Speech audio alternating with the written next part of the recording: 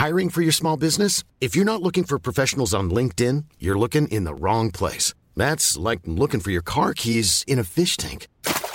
LinkedIn helps you hire professionals you can't find anywhere else, even those who aren't actively searching for a new job but might be open to the perfect role. In a given month, over 70% of LinkedIn users don't even visit other leading job sites. So start looking in the right place. With LinkedIn, you can hire professionals like a professional. Post your free job on linkedin.com/people today. Hello and welcome to My Big Idea, an ASOS podcast. I'm Naomi and today I'm speaking with Cam Sandhu of Real Media. Real Media is a cooperative of journalists dedicated to public interest journalism and challenging mass media distortion. Here's Cam's big idea.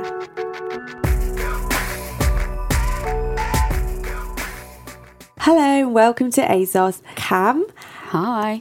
You're here to tell us a little bit about your big idea, which is realmedia.press. That's the one, yeah. Is that right? So do you want to just start straight off by telling us what is Real Media and what kind of projects are you involved in putting on with that? So Real Media is a cooperative of journalists who are fighting for public interest journalism and also trying to combat mass media distortions. That's kind of misconceptions and narratives that are wrong and possibly quite destructive that exists in media at the moment. So can you give us an example of that? Maybe one of the areas that you've done, that you put out a lot of articles about, that's kind of sure putting forward an alternative to the... Well, one of the things that I actually really started on was welfare. And it's interesting because just yesterday they released the UN report into violations of disabled people's rights and found that government policy has kind of breached this. But it's also highlighted the fact that kind of negative narratives and kind of stigma attached to disabled people and benefit claimants have contributed to the way they've been treated and also some of the hate crimes that have risen for benefit claimants. So that's kind of the power of what those narratives can do. Making life harder for people. Exactly. Not just the fact that there's misinformation. Yeah, yeah. What kind of format are you doing the journalism in? It's quite a few different avenues that you use, right? Yeah. So we're definitely going for a multimedia approach. We kind of I started out writing, but as we've got a team together, we're kind of creating a number of series of projects and different subjects. So, for example, we're about to start something to do with demystifying finance because of the way that we don't really understand what banks are doing. We know that they're doing something wrong, and we believe that's kind of that's been missing. Yeah, exactly. I mean, and the whole complex way that they speak about finance is totally different to, example, how they speak about benefit claimants or welfare claimants. But we know that there's something vastly wrong with finance. So we're trying to demystify it, speak about it in plain English, we're going to do a podcast series on that and also a series of interviews with really interesting people. We just did one actually with David Malone, who's a Green Party candidate, and he wrote an article about money laundering and how it was actually done, and it was spiked at the last minute by the bank who had a kind of relationship with the organisation. I believe it was Reuters. So talking about all these things and why these stories don't get out. So he was actually commissioned to do that for a mainstream news agency, and then he wasn't able to do that because he was kind of censored. Yeah, I mean, we just... by the banks themselves. Pretty much. He said that kind of the day or two before it was about to go out, he received a letter from his editor saying, this is not going ahead. He then said he was going to offer it as for people to email him and get a copy of it, but he was phoned and told that he would lose his house if he went ahead and did that.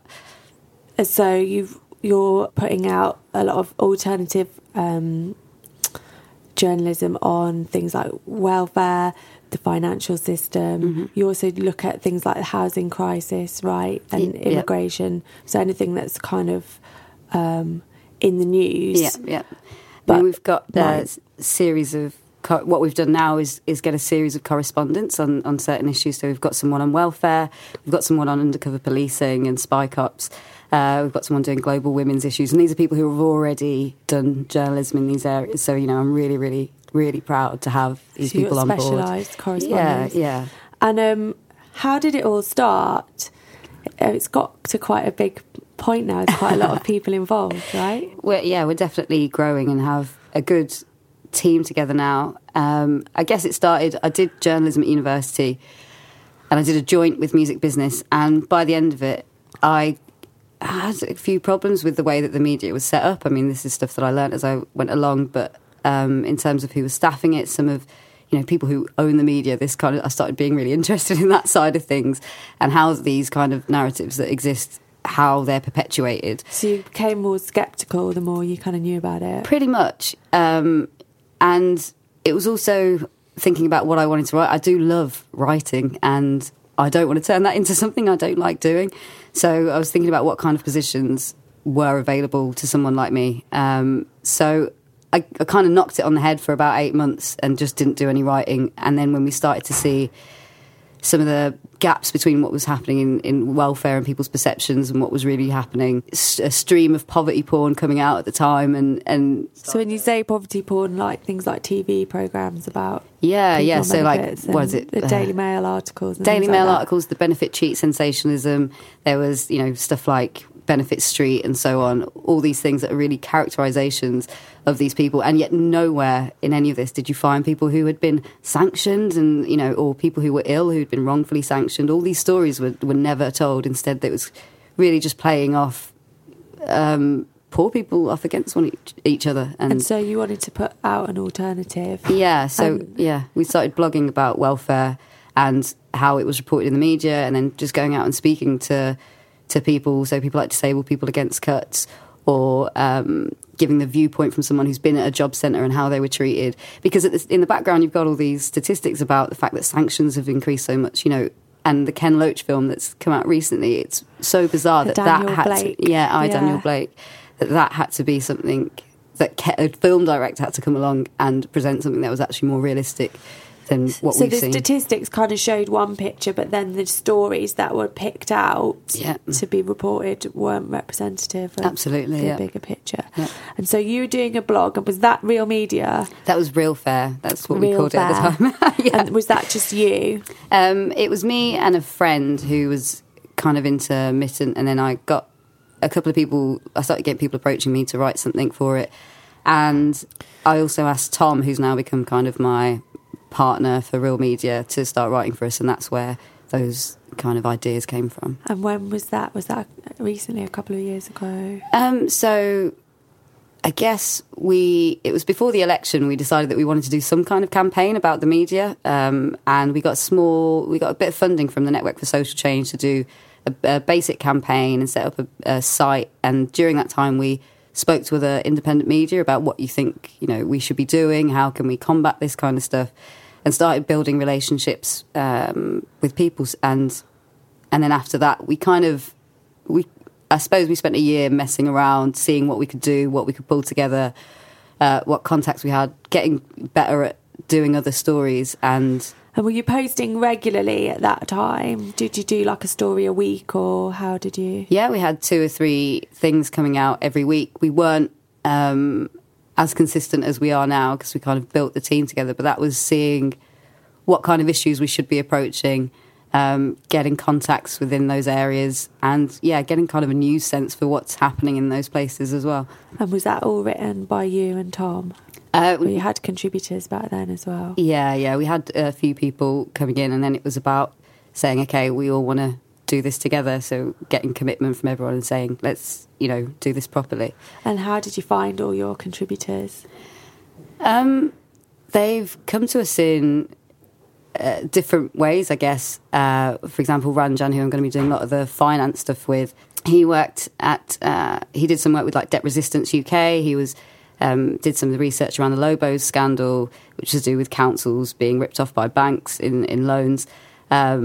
Gary, he's like an anarchist, and he writes these, So he's like a full-time activist. he's an pretty much. Cool. And he writes like incredible. The thing I love about some of the stuff that we're putting out is that it's great writing, and I really, really get excited about the stuff that people are contributing. And he tackles really big issues like he recently did one about criminalisation of rave culture to do with fabric, but previously he's done digital rights and autonomous weapons. So it's really there's no limit to the kind of the subjects he tackles. Yeah. And what gets the most hits? What are your most popular stories or topics? We had a lot of success with doing some of the finance. I did like an investigation last year, 2015. Yeah.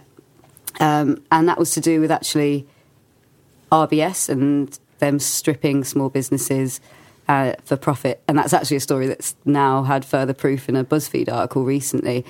So do you think people kind of use your site a little bit as a kind of grassroots kind of news? They kind of, people sometimes recycle some of your stories that you've written kind of firsthand. We've certainly had stories that we've done that have come out, later on in the mainstream press. When we were doing welfare stuff, we spent a year trying to get job centre advisors to speak to us, but they're also, operating in a kind of culture of fear and they're worried about speaking out. And some of them have to sign things that say, yeah, pretty much. That's definitely something that a kind of group of people we want to protect.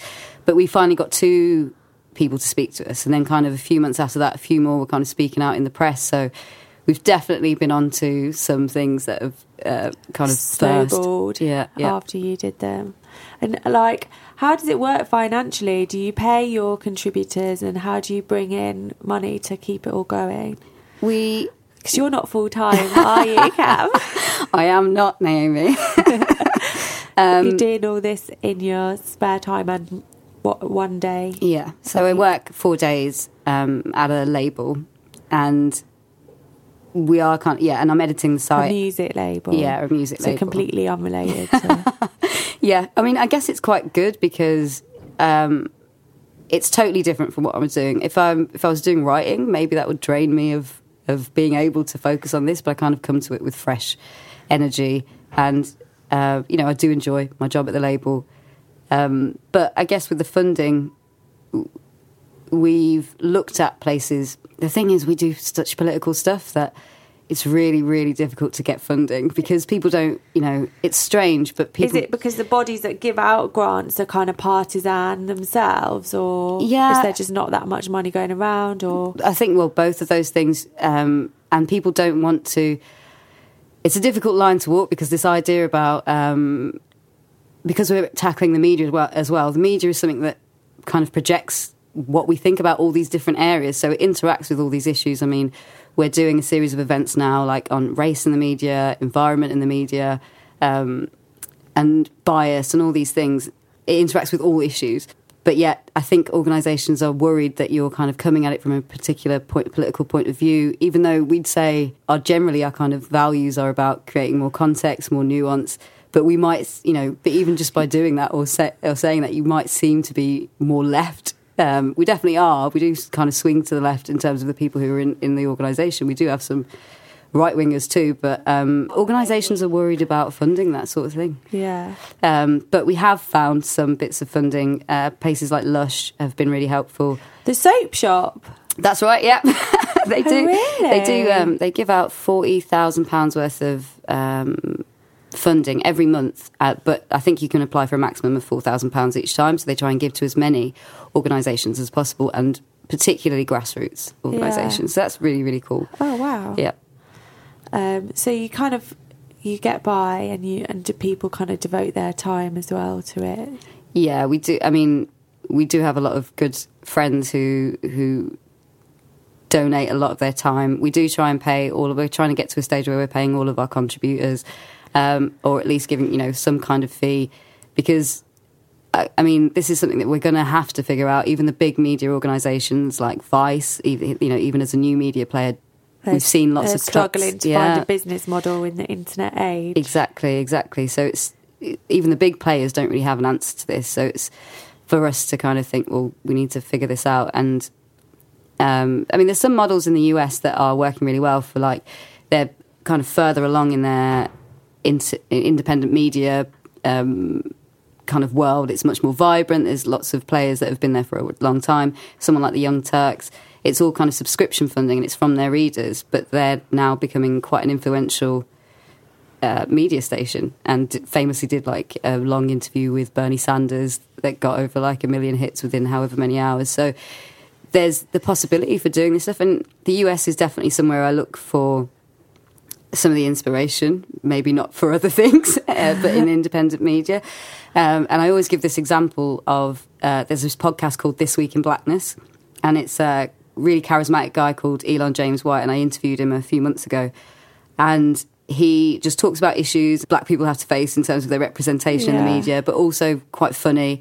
And he said that he started out trying to be a entertainment-style space, but he found that his audience wanted to have these conversations about some serious they were things. Interested in some real kind of real life. Exactly. Realness. Yeah, and they tackled, serious issues, and he said...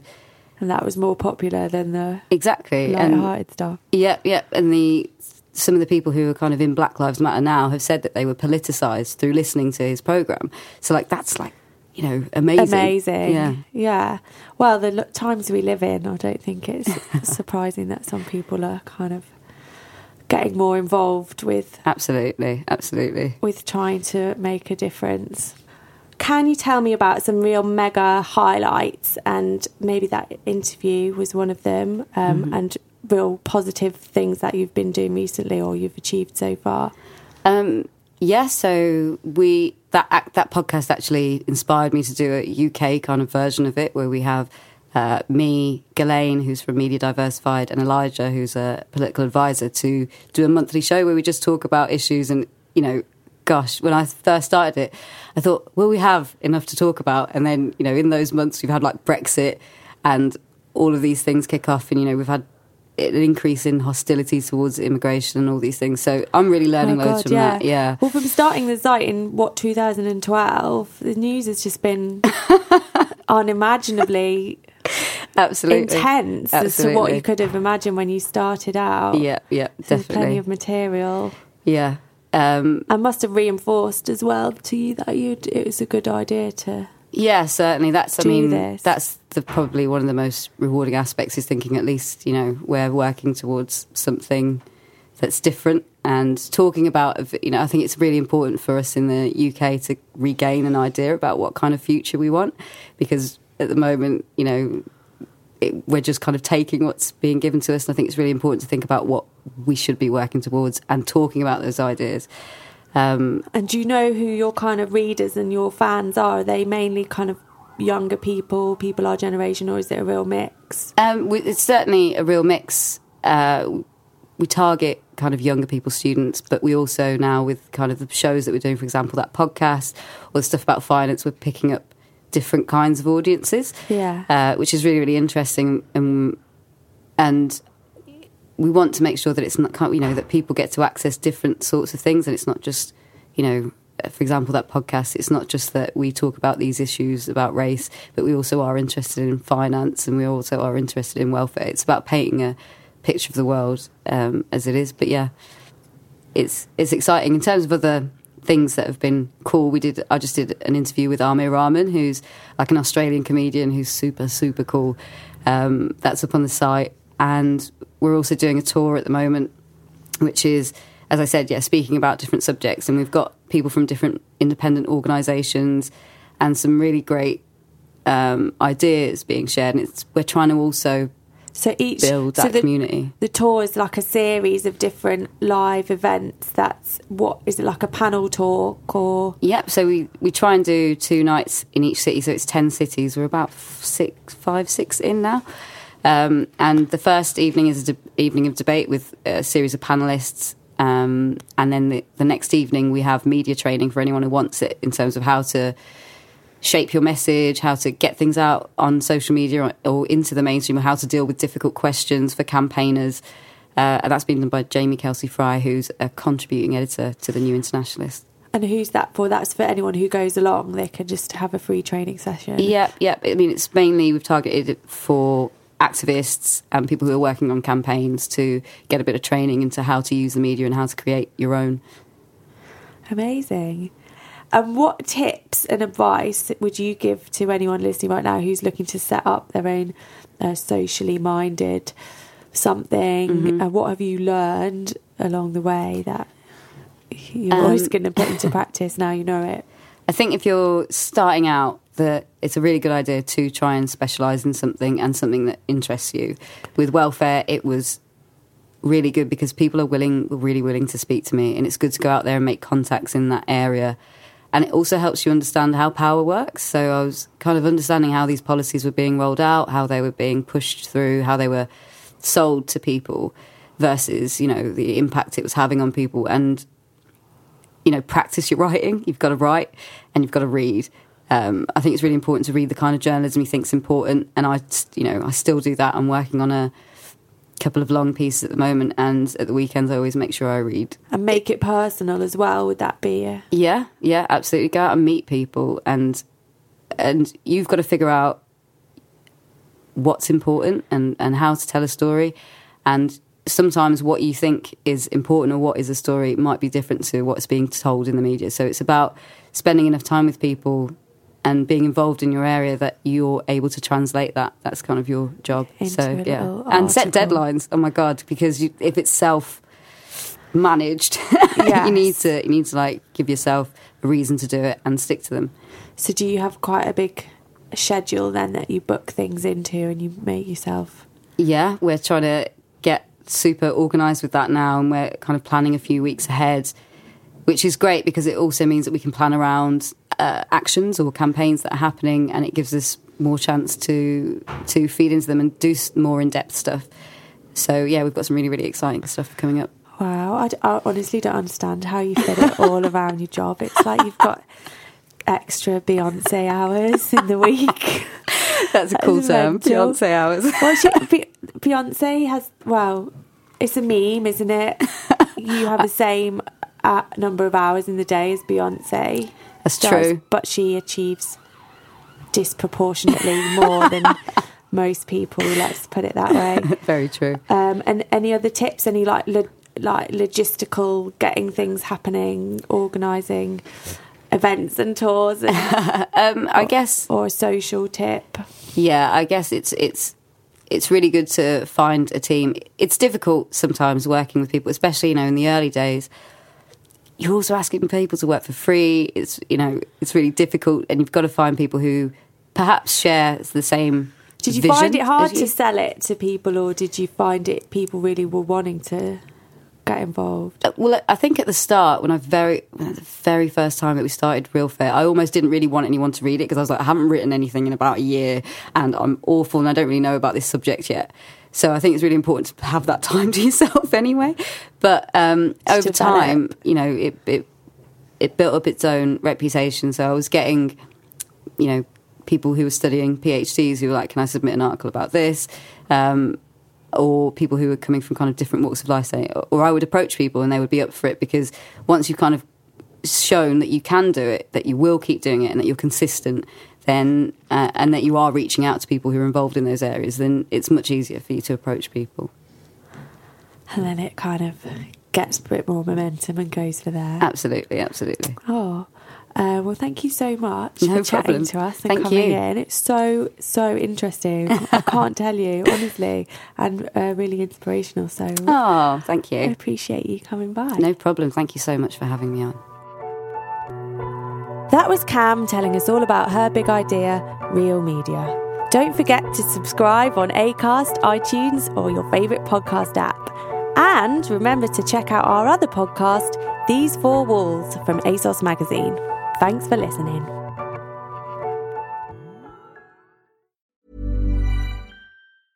Planning for your next trip? Elevate your travel style with Quince. Quince has all the jet-setting essentials you'll want for your next getaway, like European linen, premium luggage options, buttery soft Italian leather bags, and so much more. And is all priced at 50 to 80% less than similar brands. Plus, Quince only works with factories that use safe and ethical manufacturing practices. Pack your bags with high-quality essentials you'll be wearing for vacations to come with Quince. Go to quince.com/pack for free shipping and 365-day returns.